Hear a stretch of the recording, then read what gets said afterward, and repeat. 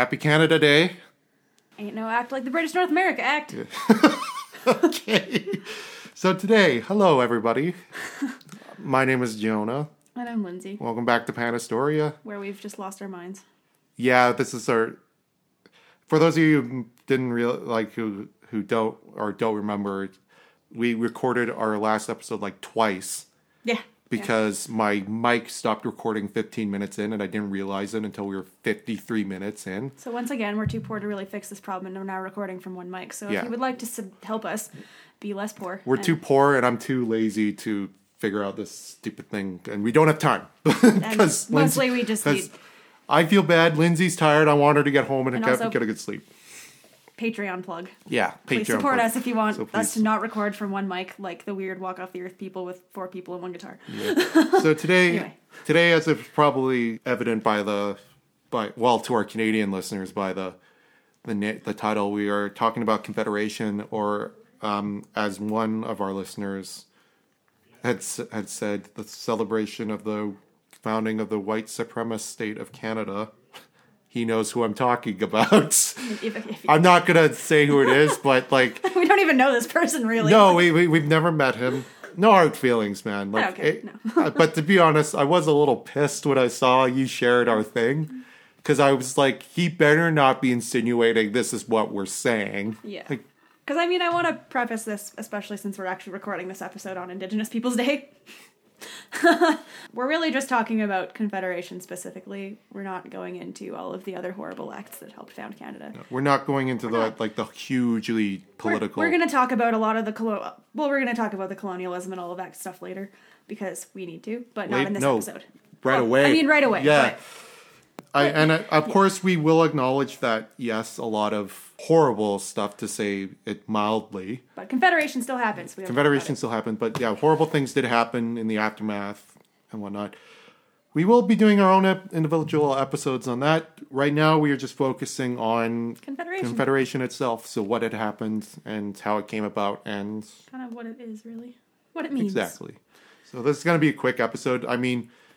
There's so the much last to say. couple episodes, these 2 episodes are kind of quick, but what do you want? Lindsay's tired and you get 2 you get a bonus episode. in consecutive weeks. What do you want? And then we're doing the moon landing, which is going to be like 3 hours. We're working hard for you people. Yeah. Please appreciate it. So anyway. Money. No, I'm just kidding. Anyway. Money's good. But anyway, so we're gonna jump right into it. Prior to Confederation, there were several attempts at colonizing Canada by different European groups. First of all, were the Vikings, led by Leif Erikson, who's son of Eric the Red. He attempted to settle in Newfoundland, what they called Vineland, in 1000 AD, and they called it Vineland. Do you know the answer why? Was it Vineland or Vinland? It is Vineland or Vinland. I've heard it. So It's like there's no E on it, right? I know, but I've heard it pronounced both ways. But it was called. I say Vineland because it was named after the vines from the grapes. Mm-hmm. So, you can call it. I forget grow in Newfoundland. I think it's like tomato thing. But anyway, so yeah. So it's named after the vines that the grapes grew off of, and they became really fond of grapes, which is hilarious. I forget that grapes grow in Newfoundland. Yeah. The settlement is known as Lonzo Meadow today. It's still there, miraculously. Pretty sure my parents went. I'd love to go. But the settlements did not last because they were eventually chased off by what they called the Skraelings, which I actually think is an awesome term, which were actually the First Nations people already living in Newfoundland at the time. Not happy about the Vikings showing up. Definitely not. And surprise, surprise, they were able to beat off the Vikings somehow. Well, Vikings... that comes a lot from the misunderstood Vikings, because everyone assumes they're just all warriors with battle axes, but that's not true. No, but they were and they're also known mostly for pillaging rather than fighting and conquering. Yeah. And also, again, not all of them were actually doing that. Most of them are just most Vikings, the vast majority of Vikings, are just settlers. Exactly, especially on Vineland. Yeah. But they're literally all just settlers. They're just trying to live life. They're not actually, so myths about Vikings. Yep. 497 years later, in 1497, I'm going to pronounce it this way, John Cabot. I'm sure most people pronounce it Cabot, but I pronounce it Cabot. I went to French immersion. But John Cabot landed on Newfoundland as well, and is generally considered the first European to land on the North American coast since the Vikings. So not counting Christopher Columbus in the Caribbean and South America. Yeah, he was the first one since the Vikings to land on the North American coast. His landing spot is actually disputed, but the British and Canadian governments agreed to choose Cape Bonavista as the location for the 500th year celebrations. So it might be Cape Bonavista, probably isn't. We'll never know. The first settlements in North America were made by a man named Samuel du Champlain, who began exploring Quebec in 1603 and began preparing the first permanent European settlement north of Florida at Port Royal, Acadia, which is now Quebec City. Champlain was also the first European to document the Great Lakes and the first to publish maps of the region. He also ensured a peaceful and friendly community with the First Nations people, which was shocking at the time because, Europeans and the natives... they all really tried to sign treaties. They just weren't always fair. Well, the Spanish were kind of... Yeah, well... Spanish were a different story. The British were obviously a different story. You'll find out about that later.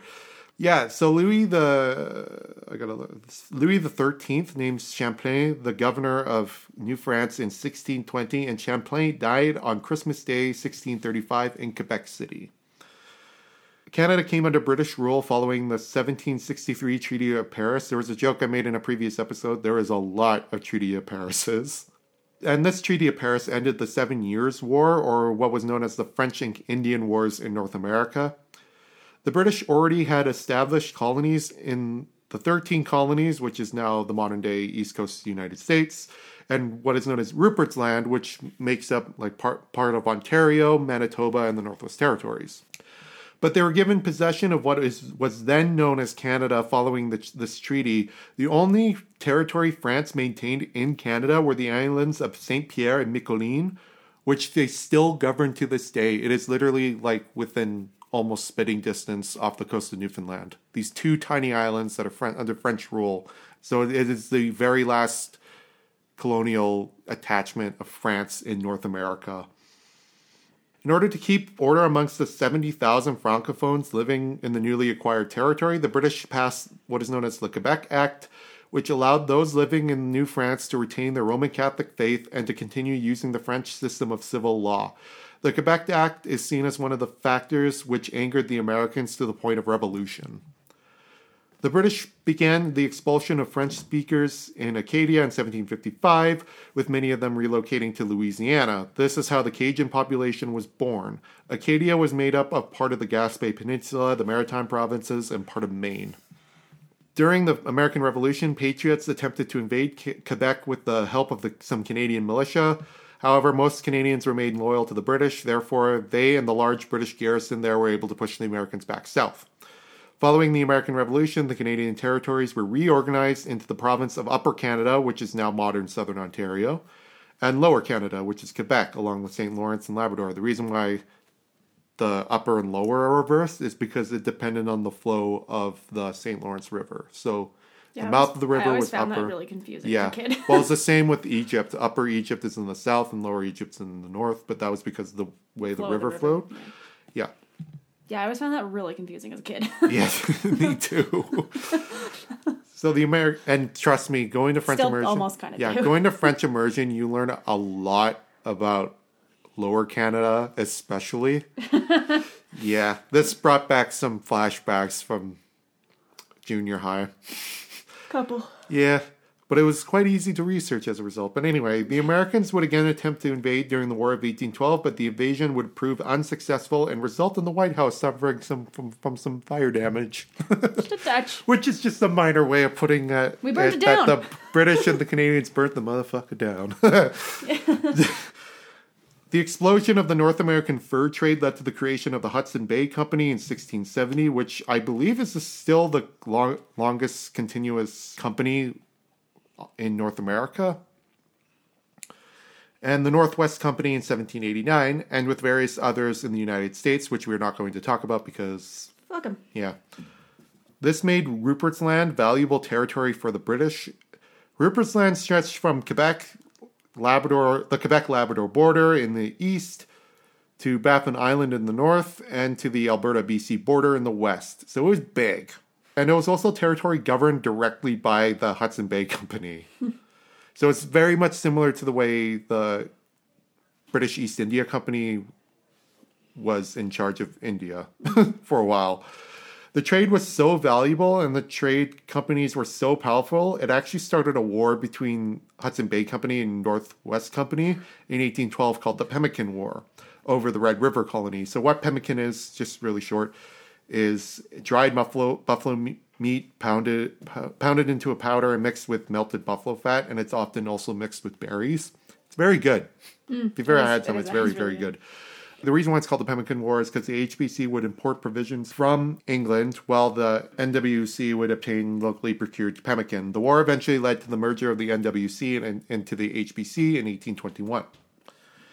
It also further create conflict between the British and the Métis, but that's, as C.G.B. Gray would say, is a story for another time. Yeah. So that's all I got for pre-colonialism. As you can see, I skimmed through that as quickly as possible because there was a lot that... There's a lot that we'll just talk about later. Yeah. Samuel de Champlain, like that whole thing could be a season. Ugh, easily. So please no. Anyway. I love my country, but not that much. Yeah, so... On the road to Confederation, there were some rebellions, because every good country is formed with a rebellion. Right? That's how that works? Anyway. As you find out, not in this case, but we'll get there. They're not good rebellions, but they're rebellions. So, yeah, Upper and Lower Canada both rebelled. They were both thrown into turmoil from 1837 to 1838. It's pretty much just a really tumultuous year, when insurgents mounted rebellions in each colony against the crown and the political status quo. So the two rebellions were critical events on the road to Confederation and Canadian nationhood, even though the rebellions themselves were not good. Not great. Yeah. So the rebellion in Lower Canada was led by Louis-Joseph Papineau and his Patriots, as well as moderate French-Canadian nationalists, who together dominated the elected Legislative Assembly. Since the 1820s, they had peacefully opposed the authority of the Roman Catholic Church and challenged the powers of the British governor and his unelected advisors, demanding control over the way the revenues raised in the colony were spent. Their political demands, which included democratic pleas from responsible government, were rejected in London. This rejection, coupled with an economic depression for French-Canadian farmers in the 1830s, plus rising tensions with the largely urban Anglophone minority, led to protest rallies across the colony and eventual calls by the more radical patriots for armed insurrection. The first outburst of violence came in November 1837 in a series of skirmishes and battles between the Patriot rebels and trained British regulars as well as Anglophone volunteers. The defeat of the disorganized rebels was followed by widespread Anglophone looting and burning of French-Canadian settlements. Papineau and other rebel leaders fled to the United States. I'm starting to understand Quebec a little bit more. Right. With the help of American volunteers, a second rebellion was launched in November 1838. Once again, it was put down easily and quickly due to poor organization, and once again, it was followed by further looting and devastation in the countryside. We're just gonna loot you again. Very British. Right? The two uprisings left 325 people dead, all of them rebels, except for 27 British soldiers. A little bit of a lopsided defeat there. A little bit. Nearly 100 rebels were also captured. Maybe they shouldn't have rebelled. Anyway. Following the second uprising, Papineau departed the U.S. for exile in Paris. And then in Upper Canada, the insurgency in Lower Canada inspired Anglophone radicals in the neighboring colony of Upper Canada to take their own action against the crown, although theirs would be a smaller and less deadly revolt. Because no one can riot. It's literally like on an island. No one riots like the French. Yeah, it's true. But I think, like, if I'm correct, the Upper Canada Rebellion was basically centralized around an island. It was in Toronto. Yeah, but, like, anyway. Sorry. Yeah. So the rebellion in Upper Canada was led by William Lyon Mackenzie, a Scottish-born newspaper publisher and politician who was a fierce critic of the Family Compact, which was an elite clique of officials and businessmen who dominated the running of the colony and its system of patronage. Mackenzie and his followers also opposed the system of land grants that favored settlers from Britain as opposed to those with ties to the United States, many of whom were denied political rights. In 1838, after years of failed efforts at peaceful change, Mackenzie convinced his most radical followers to try to seize control of the government and declare the colony a republic. About 1,000 men, mostly farmers of American origin, gathered for 4 days in December at Montgomery's Tavern on Yonge Street in Toronto. On December 5th, several hundred poorly armed and organized rebels marched south on Yonge Street and exchanged gunfire with a smaller group of loyalist militia. The bulk of the rebel force fled in a state of confusion once the firing started. Because they're good at this. 3 days later, the rest of the rebel group was dispersed from the tavern by the loyalists, including about 120 black soldiers under the command of Colonel Samuel Jarvis. So this was interesting. Hundreds of black Canadians volunteered for service during both rebellions, helping to create several fighting units known as the Colored Corps in Chatham, Toronto, Hamilton, Sandwich, which is modern-day Windsor, and along the border in the Niagara region. There was a small second confrontation soon afterwards in Brantford, but again the insurgents were dispersed. Mackenzie and the other rebels' leaders fled with about 200 followers to the U.S., where, the help of American volunteers, various rebel groups launched raids against Upper Canada, keeping the border in a state of turmoil for nearly a year. With the support of the Americans, who wished to liberate Canada from British rule, Mackenzie took control of Navy Island, in the Niagara River, upriver from the falls, and proclaimed a Republic of Upper Canada. Not very original. No. He was forced to withdraw on January 14th after Canadian volunteers burned the rebel ship Caroline that was supplying Mackenzie's forces and set it adrift over the falls. Oh my god! They lit this thing on fire and sent it over the falls. That's amazing. Why didn't I learn this in school? That's a Viking funeral if there ever was. That's a Viking slaughter. No, I meant like the funeral. I know, but just... yeah. Anyway, so needless to say, the insurgency fizzled after 1838. After their ship went over the falls on fire, things kind of took a turn for the worse. So the worse. rebellion was definitely worse than the the lower Canada. Oh yeah. Well, I mean, the lower Canadians didn't have a ship go over the falls on fire. That's kind of. I mean, it's horrible that people died and whatnot. But no one was in the boat. Well, that's still anyway. I'm just. At least I don't think anyone was in the boat. I'm just amazed by that. It didn't specify if people were in the boat, but I'm pretty sure they weren't. Since they set it adrift, it means to me that no one was in the boat because no one was trying to control it. That's amazing that they sent it over falls. On fire. How big was this? Specifically on fire. Sorry, how big was this boat again? I have no idea. It just said it was a rebel ship. God. Oh, that is hilarious. Okay, people, now you see why we love history so much, because we learn fascinating stuff like this. I'm definitely not expecting it to be a man of war. But even if it's like a sloop, that's insane. Wow. It doesn't look small. Yeah, that's okay. That's the steamer. That's a ship Lindsay just found a photo that I'm gonna actually encourage her to post on the. Oh my god. Okay, so more information on the burning of the Caroline. So, on the December 29th, 1837, Andrew Drew, a Royal Navy commander, was sent to dispose of the Caroline. That same evening, Drew and a hand-picked group of militia members rowed out to Navy Island and discovered that the Caroline was already gone. Then they decided to cross the river and found the steamer safely moored under the cannons of Fort Schlosser. In minutes, Drew and his men boarded, killed a watchman, cut the mooring cables, and set the Caroline on fire. As the vessel drifted downstream toward Niagara Falls, the flames lit up the night sky and guided Drew and his men back to Upper Canada. It went over Niagara Falls. Yeah, on fire. That's amazing. That's my favorite thing. Okay, anyway. Sorry, Lindsay. That's okay. My mind is just completely blown. I think it's hilarious. Anyway. It's so... Oh, anyway, sorry. Do continue. That's okay. I probably should have done more research on that in the first place because that's pretty awesome. But anyway. Awesome. It seems weird that we're both going, they set a ship on fire. Awesome. I mean, I wrote it in my notes, so I knew about this and I just wasn't even paying attention. But it went over the falls. Anyway, sorry. Yeah. Anyway, so insurgency obviously fizzled after 1838. Sending your ship over the falls on fire is a bit of a message. Mackenzie spent years in exile in New York before returning to Canada following a government pardon in 1849. Others were not so lucky. Although only 3 men, 2 rebels and 1 loyalist, were killed in the early stages of the rebellion, many captured rebels were executed by the government because, obviously, historians have disagreed about how much popular support each rebellion received and to what degree the uprisings were actually necessary. One argument is that they were the inevitable result of undemocratic, unworkable colonial systems and an imperial government in London that was out of touch and unsympathetic to reform. So, I mean, kind of think there's a lot of comparisons to these rebellions with like the American Revolution and a lot of those conflicts because even though they were a lot, Incompetent. yeah, like sadder in terms of their actual competency.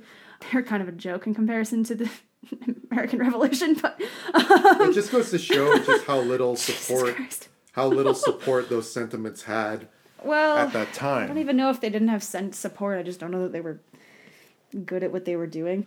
Probably both. But anyway, another view is that the insurgency has amounted to pointless bloodletting, which may have even slowed the pace of reform. I think that's kind of...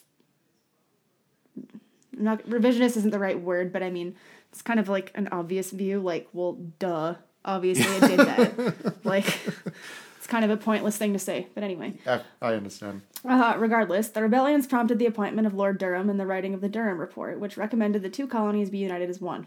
The province of Canada came into being in 1841, and this in turn led to the introduction of responsible government. Though the rebels did not achieve their goals, Papineau and Mackenzie each found a place in history as unlikely folk heroes who fought bravely, if not carefully, for democratic ideals.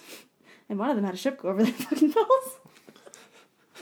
I can't get over that. I can't either. Anyway. That's amazing. Their failure also paved the way for moderate. Okay. So, the first time I read this, I definitely read feminist. It's not feminist. Their failure paved the way for more moderate reformists, such as Louis Hippolyte Lafontaine and Also, how awesome of a name is Hippolyte? What? Hippollyte. Huh. Love it. Hippolyte. Yeah, Hippolyte. I don't know. I'm saying Hippolyte. Louis Hippolyte Lafontaine in Canada East, formerly Lower Canada, and Robert Baldwin in Canada West, formerly Upper Canada. We're really good at naming things. Who would work together across language lines to bring democratic reform and self-government to the newly united Canada. United over a horrible rebellion. Yeah. And ships going over the falls. Can I just want to quickly point something out. I've seen I've seen the flag. Have you seen the flags of like each rebellion? So like the Patriot flag looks pretty nice. It's like it's green, white, and red. It looks pretty nice and whatnot. The lower or the Upper Canada one, not so much. Kind of as disorganized as they were. It's I mean, it says the word liberty. It's not a good flag. Yeah, and They sucked it a couple of things. Rebelling and flag making. and flags. Yeah. And also keeping ships not from going over the falls. Yeah, that too. For people who don't know me, I'm a big fan of flags. I'm not a snob like some people I know, or some people I know of, but I'm not directing that at you. I was like, what? I'm not directing that at you. Don't worry. No. Anyway. No, I'm not a That's fine. snob as some people I listen to or anything like that. But anyway, so another point of contention, on top of there being dangers from being enemies from within, there was also the problem of enemies from without. And once again, they would come from United States. Although not acting on loyalty to the United States. Following the American Civil War, Irish veterans used their military training and equipment left over to organize what is known as the Fenian Brotherhood, which was an Irish Republican movement. So, for our Irish listeners, I'm pretty sure that Fenian is a derogatory term. I know in Northern Ireland it definitely is. But it's like for the Irish in North America. I think it is now, but I mean it wasn't always because there were Fenian raids in Ireland too. Yeah, but I even know apparently even with Irish Americans and Irish Canadians, it's not. They don't consider it a derogatory term. But in Northern Ireland, it definitely is.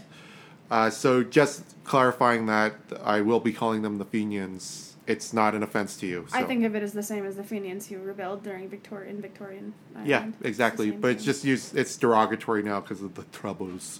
But anyway, this is like almost a supervillain mission or a supervillain thing. Their goal was to invade Canada and hold it for ransom in exchange for Irish independence. Okay.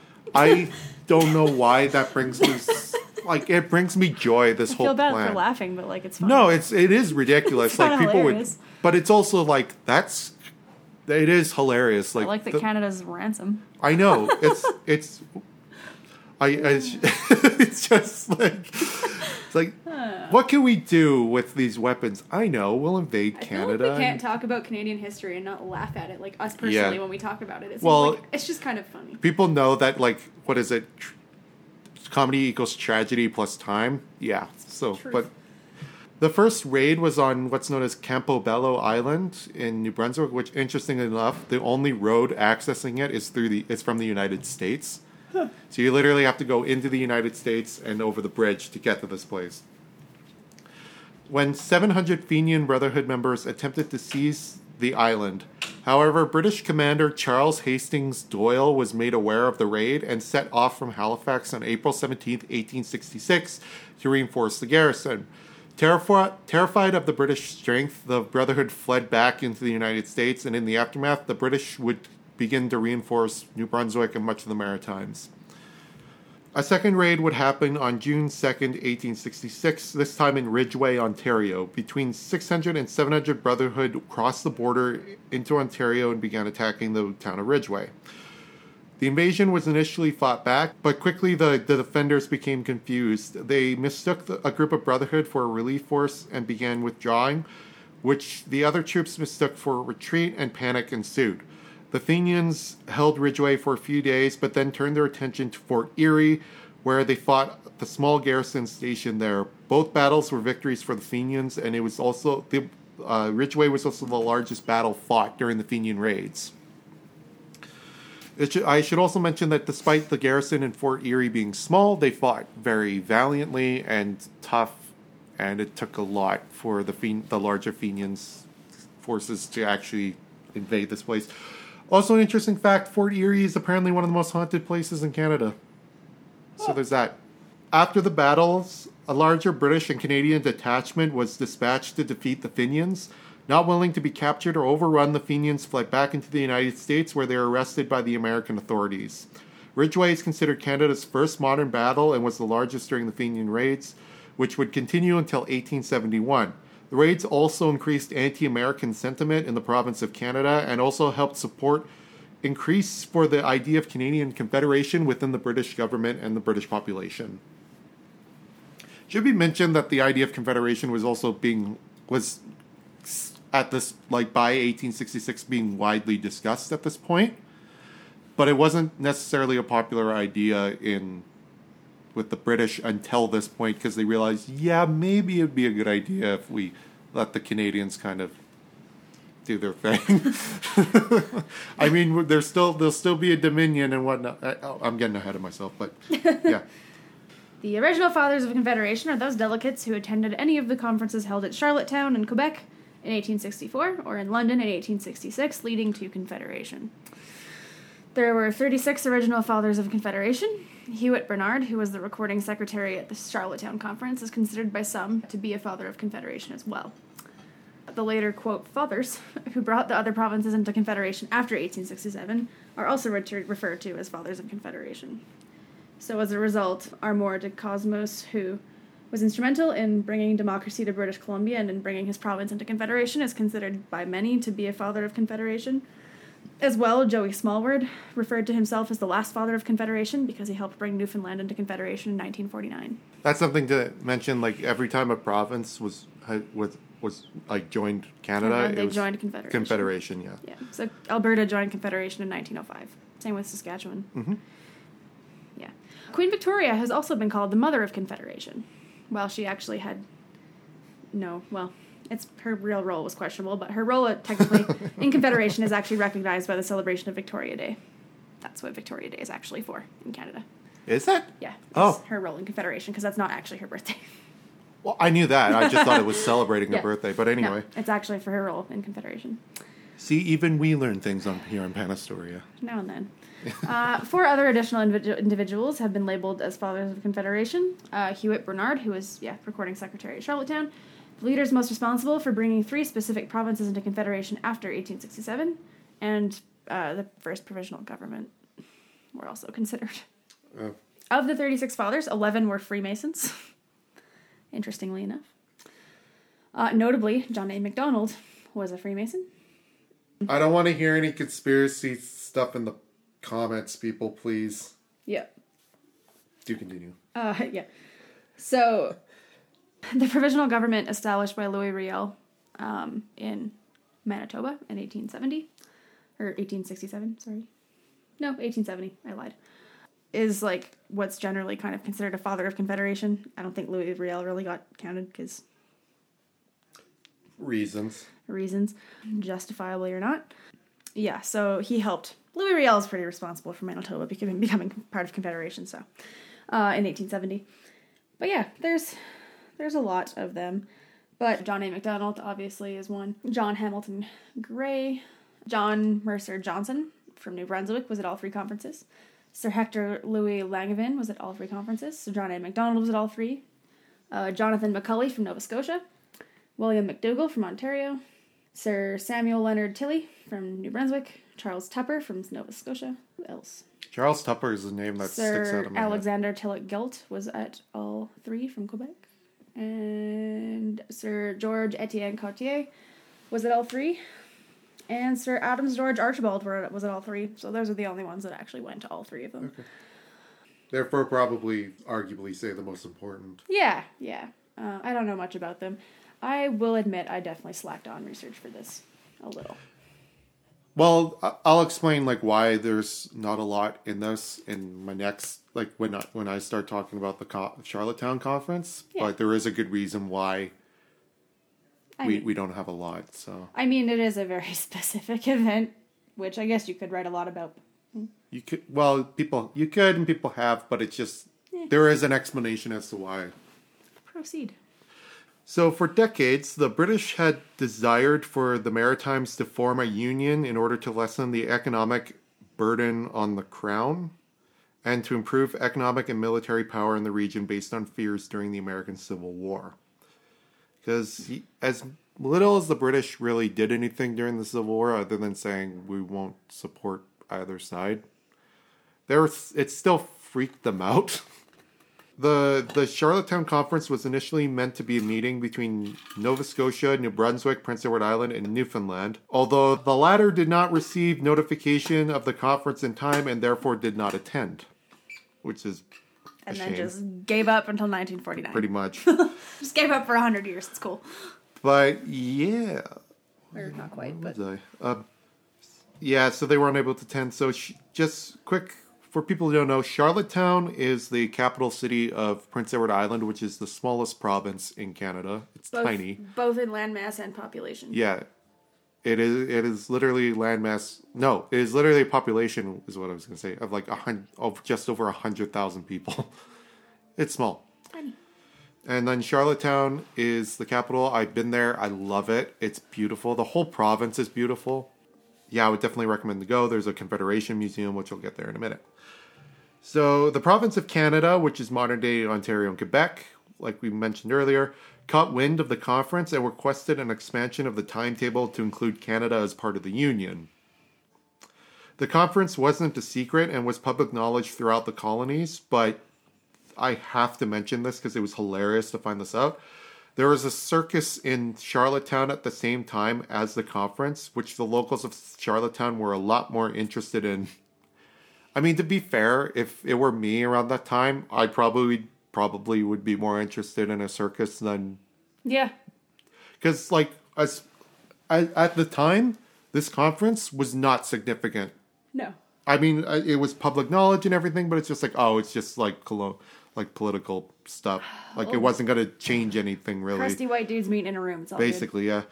And also, it was apparently the first time the circus had visited the province in over 2 decades. Huh. That was an exciting thing. Mattered a little more. Yeah. I didn't find out which circus it was, but it was a circus. I assume there were elephants and whatnot. So the SS Victoria arrived with the delegates at the Great George Street Wharf, which had no workers for it and therefore could not take people from the ship to the shore. Therefore, PEI delegate William Henry Pope took it upon himself to row out and greet the other delegates himself while on the water in a rowboat. The size of the delegation meant most had to sleep on the Victoria and the nearby Franklin, because on top of this being a pretty big delegation for Charlottetown, plus the accommodation needed to keep people going to the circus and working for the circus, there wasn't enough room. However, the maritime delegates were able to find accommodation for the maritime delegates on the island, and they were allowed to leave the ship, whereas like John A. Macdonald and Alexander Galt stayed on the ship, which, I mean, didn't sound bad. Yeah, I'm sure it was swanky. Probably. The conference began on September 1st and continued until the 9th. Most of the proceedings took place in what is known as Province House, which is now the home of the modern-day Legislative Assembly of Prince Edward Island. This is also where the Confederation, if I'm not mistaken, this is where the Confederation Museum. And I just want to briefly go into this because this place is actually pretty incredible, and I highly recommend going to Prince Edward Island. I just recommend going to Prince Edward Island in general, but definitely go to this place. They have these like miniature replicas of the rooms in one of the place, and you go up to them and press a button, and it does what's the Pepper Ghost effect, which is like, for people who don't know, the Pepper's Ghost effect is when you have an angled glass, like at a 45-degree angle, and then a projection goes in the glass, and it looks like there are ghosts walking around the room. So they have a miniature version of that where you look at these miniatures and then it does this projection of the people in the room talking and doing it's neat. Like, I know I'm a nerd, but it was kind of neat to see. Cool. I was also quite young.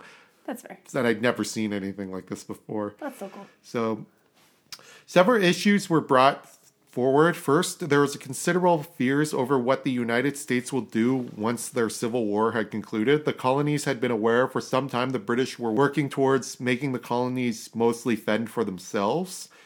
It was during the discussion of the latter the idea of an independent dominion actually formed. So there was no actual plan to make an independent dominion prior to these discussions and this conference. So in reality, Canada was born in a building on Prince Edward Island, which is pretty awesome. Yeah.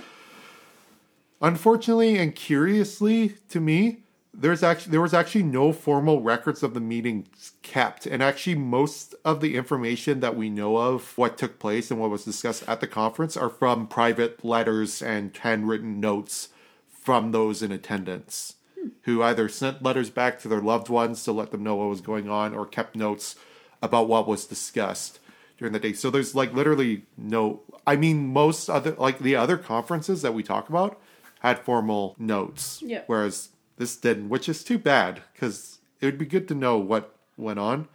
So following the conference, the delegates agreed to meet again the following month in Quebec City as a means to finalize negotiation. So while I feel Charlottetown is super important, the Quebec conference was a lot larger and included a lot more people. There are 32 delegates, plus various other administrative people there, and so it was a big conference. The main debate and source of contention at the conference was the idea of either forming a unitary state or a legislative union, which is a more federal union. So to briefly explain, a unitary state is where most power is surrounded by is invested by the central government. So examples of this would be the United Kingdom and Spain, whereas a federal union has the individual provinces have their powers granted to them by the Constitution, whereas in a unitary state it's granted by the central government. John A. Macdonald favored a unitary state due to his study of the American Civil War and concluding the federal model was weak and unstable, which, I mean, I get that argument, especially after the Civil War. The Maritimes and Quebec representatives favored stronger provincial powers and rights, particularly Quebec, over fears of losing their language and cultural identity. Instead, a compromise was agreed to with power split between a central government and local provincial legislatures. The lower house would be elected, which is now the current House of Commons, while the upper house would be an appointed position, which is the current Senate. The House would be represented based on provincial population, while the Senate would be based on regional representation. The debate over the representation of both houses lasted an entire day and was the longest debate during the... So the idea was that There's something known as the 72 resolutions that were drafted during the conference. I won't name them all because, I don't want to torture Lindsay with this anymore than I already have. So just a few. And these are from the actual resolutions. The best interests and present and future prosperity of British North America will be promoted by a federal union under the Crown of Great Britain, provided such union can be effected on principles just to the several provinces. There shall be a general legislature or parliament for the federated provinces composed of a legislative council and a House of Commons. Upper Canada shall be represented in the Legislative Council by 24 members, Lower Canada by 24 members, and the 3 maritime provinces by 24 members, of which Nova Scotia shall have 10, New Brunswick 10, and Prince Edward Island 4 members. The colony of Newfoundland shall be entitled to enter the proposed union with representation in the Legislative Council of 6 members. No lands or property belonging to the general or local governments shall be liable to taxation, and Her Majesty the Queen, in this case Victoria, be solicited to determine the rank and name of the federated provinces. Which, being from the background that we are, kind of is like, really? Yeah. So that's just a bit of an idea. There's 72 points. They're all up on the internet if you want to look at them. But that's as interesting as it gets. The Maritimes were eager for a federated union as a means to improve their economy and commerce with the possibility to participate in a free trade market, which, when you're a region that's primarily made up of ports, is pretty beneficial, to say the least. Just a touch. Oh, yeah. However, the PEI delegates remained skeptical of a federated union led by MacDonald. And I don't really blame them. Yeah. The Quebec Conference also agreed on Ottawa as the location for the capital, primarily due to its centralized location at the time. It made a lot more sense back then than it does now for it to be the capital, but I don't see Regina or Saskatoon becoming the capital of Canada anytime soon. No. Winnipeg actually possibly makes the most sense in terms of centrality because of where it actually sits. Yeah. Furthermore, the Christian faith would be protected with the Catholic and Protestant faiths granted equal rights and special education privileges. As far as I could tell, there's no mention of any other religions. The Crown would remain as head of state, protector, and head of executive authority. At the time, the federal government was granted considerable power to reject provincial legislation that they disapproved of. I believe that this clause has been taken out. There's still, of course, clashes between the federal government and the provinces, but that always seems to pertain to constitutionality. Yeah, typically. So I don't think the federal government can be like, oh, we don't agree with that law, so you can't pass it. No, they can't. The only way they can do it is like, well, that's against the Constitution. Yeah, there has to be a challenge. So, yeah. So that's the Quebec Conference. Is pretty significant. I also went where the Quebec Conference was for a school trip, and that was actually pretty interesting to me. But again, I am a nerd. So following the Quebec Province... the Quebec Conference. The province of Canada's legislature passed a bill approving the union. The union proved more controversial in the maritime provinces, however, and it was not until 1866 that New Brunswick and Nova Scotia passed union resolutions, while Prince Edward Island and Newfoundland continued to opt against joining. Which is hilarious. Ironic. Because it's in PEI. But anyway. In December 1866, 16 delegates from the province of Canada, New Brunswick, and Nova Scotia traveled to London, where the 4th Earl of Carnarvon presented each... It's probably tomato thing. Don't know. Anyway, presented each to... Don't know, don't care. Presented each to Queen Victoria in private audience, as well as holding court for their wives and daughters. At meetings held at Westminster Palace Hotel, the delegates reviewed and approved the 72 resolutions. Although Charles Tupper had promised anti-union forces in Nova Scotia he would push for amendments, he was unsuccessful in getting any passed. Now known as the London Resolutions, the conference's decisions were forwarded to the Colonial Office. After breaking for Christmas, the delegates reconvened in January 1867 and began drafting the British North America Act. The 4th Earl of Carnarvon continued to have a central role in drafting the act at Highclere Castle alongside the Prime Minister of Canada, John A. Macdonald, George Etienne Cartier, and Alexander Tilloch Galt, who signed the Visitor Book in 1866. After suggestions of Franklin and Guelphinland, they agreed the new country should be called Canada. Canada East should be renamed Quebec, and Canada West should be renamed Ontario. There was, however, heated debate about how the new country should be designated. Ultimately, the delegates elected to call the new country the Dominion of Canada after Kingdom and Confederation. Among other options were rejected. The term Dominion was allegedly suggested by Sir Samuel Leonard Tilley. The delegates had completed their draft of the British North America Act by February 1867. The act was presented to Queen Victoria on February 11th, 1867. The bill was introduced in the House of Lords the next day. The bill was quickly approved by the House of Lords and then quickly approved by the British House of Commons. The Conservative Lord Derby was Prime Minister of the United Kingdom at the time. The act received royal assent on March 29th, 1867, and set July 1st, 1867 as the date for the Union. That leads us to the British North America Act. Like I said, no act like the British North America Act. So, yeah, Confederation was accomplished when the Queen gave royal assent on March 29th, followed by a royal proclamation stating, quote, "We do ordain, declare, and command that on and after the 1st day of July, 1867, the provinces of Canada, Nova Scotia, and New Brunswick shall form and be one Dominion under the name of Canada." That act, which united the province of Canada with the colonies of New Brunswick and Nova Scotia, came into effect on July 1st. So, today. Yay! The act replaced the Act of Union of 1840, which had unified Upper Canada and Lower Canada after the ridiculous rebellions. Separate provinces were re-established under their current names of Ontario and Quebec. July 1 is now obviously celebrated. It's a public holiday, so I hope you're crushing beers as a thanks to Canada. I'll be in Victoria. Or other beverages. I'll be in Victoria at the time of this release, so... Cool. I'll be looking after your cat. The form of oh my god, okay. You mean you'll be coming in and making sure my cat's still alive? Yes. Yeah. The form of the country's government, was influenced by our American friends. But noting the flaws perceived in the American system, the Fathers of Confederation opted to retain a monarchical form of government. Damn you, John A.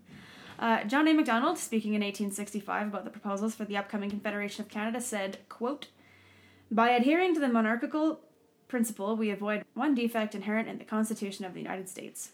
By the election of the President by a majority and for a short period, he never is the sovereign and chief of the nation.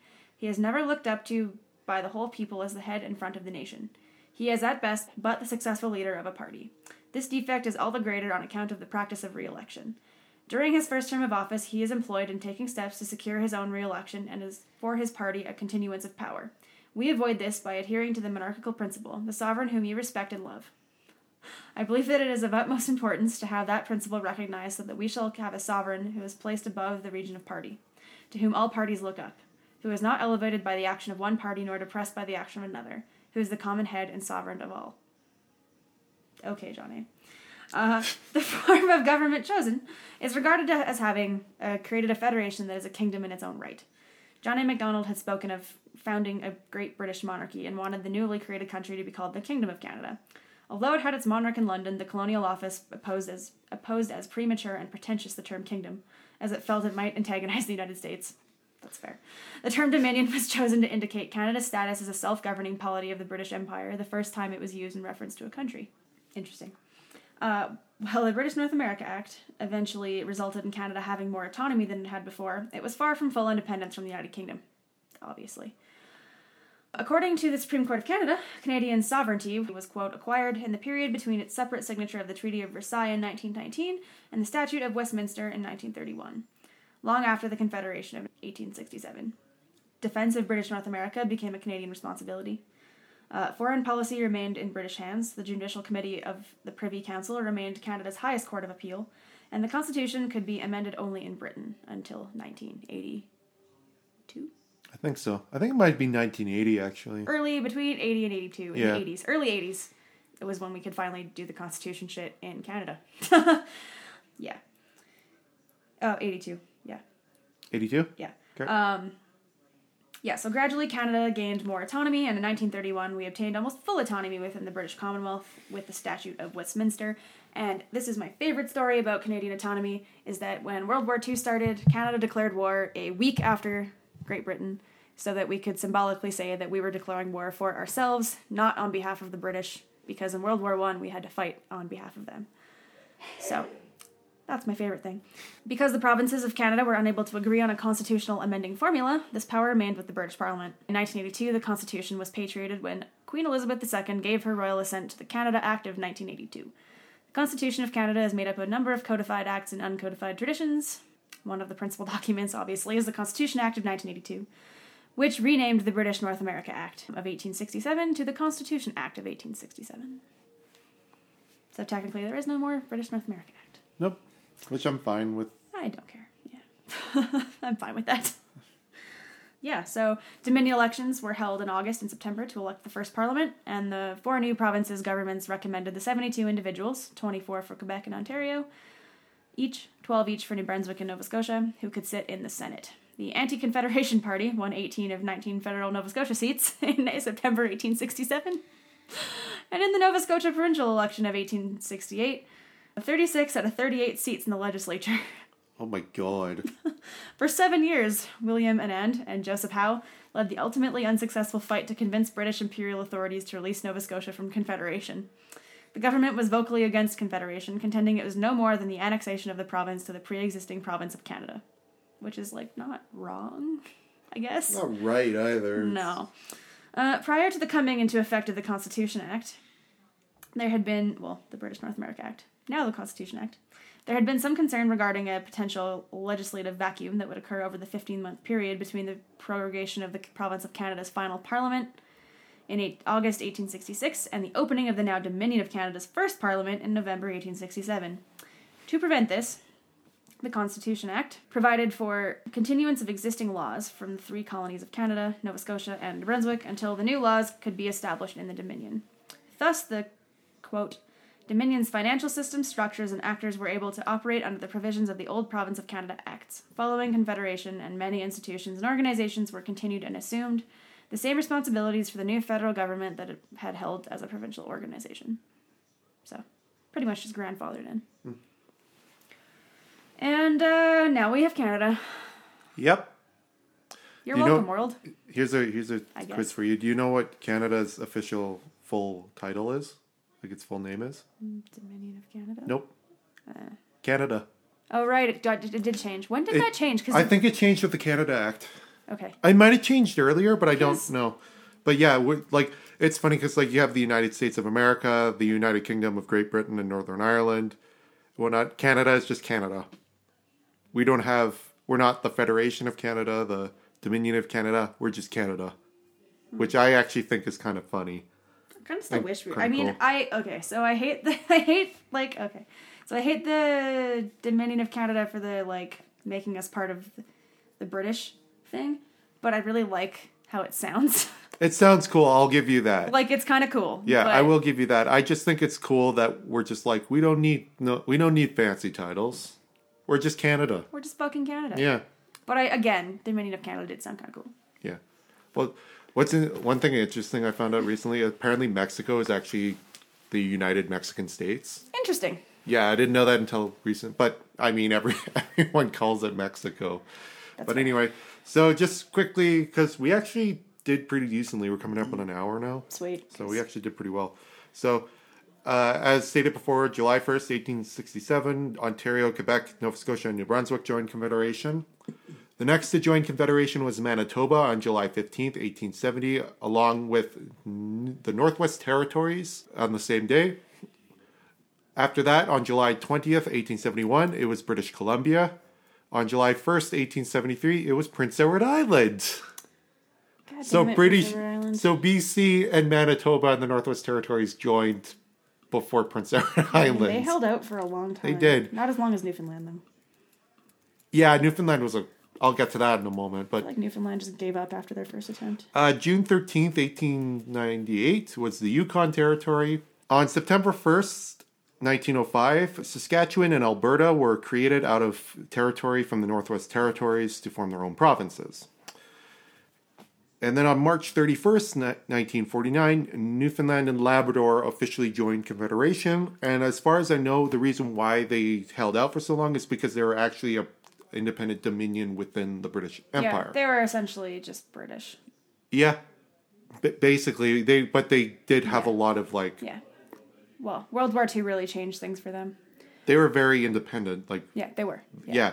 And I think they joined mostly out of economic reasons. Yeah, and I know Confederation was extremely, for Newfoundland, was actually very, very controversial. Because yeah, it still is. It very much still. I think it's apparently a bit less contentious now. Yeah, well, I think people are just over it. Yeah, I mean, at some point you have to give up. So Newfoundland was Newfoundland and Labrador was the last province.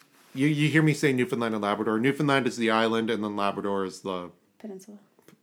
Well, the mainland. Yeah, it's part of the mainland, northern. I think it's technically a peninsula. No. Isn't it? Nope. Oh, no, it's not. No, because, saying that's a peninsula would say all of Quebec is a peninsula. Yeah. So, anyway. Nova Scotia is a peninsula, though. Yeah. And then the last entity, I guess. Yeah, change. Nunavut. To join, it was Nunavut on April 1st, 1999. Which is literally just subdividing a huge chunk of the Northwest Territories into its own territory. Yeah. It is the largest territory, in Canada, out of even all of the provinces. It's massive. And only 24,000 people live there. It's tiny. It's an Inuit territory. Yeah, it was created as a homeland for the Inuit people, which in the United States, I think you still call them Eskimo. I don't know. Although that might be more of an umbrella Also, term. it doesn't have to be Inuit people. It's just Inuit because Inuit means people. Yeah. Well, it's the same as the term Dene means people. So the Navajo call themselves Dene, and then so anyway. I know. So that's where we are now. We are. You know what? Fuck it. I'm gonna just say it. We are an independent country. I mean, we are. It's just really convoluted and dumb.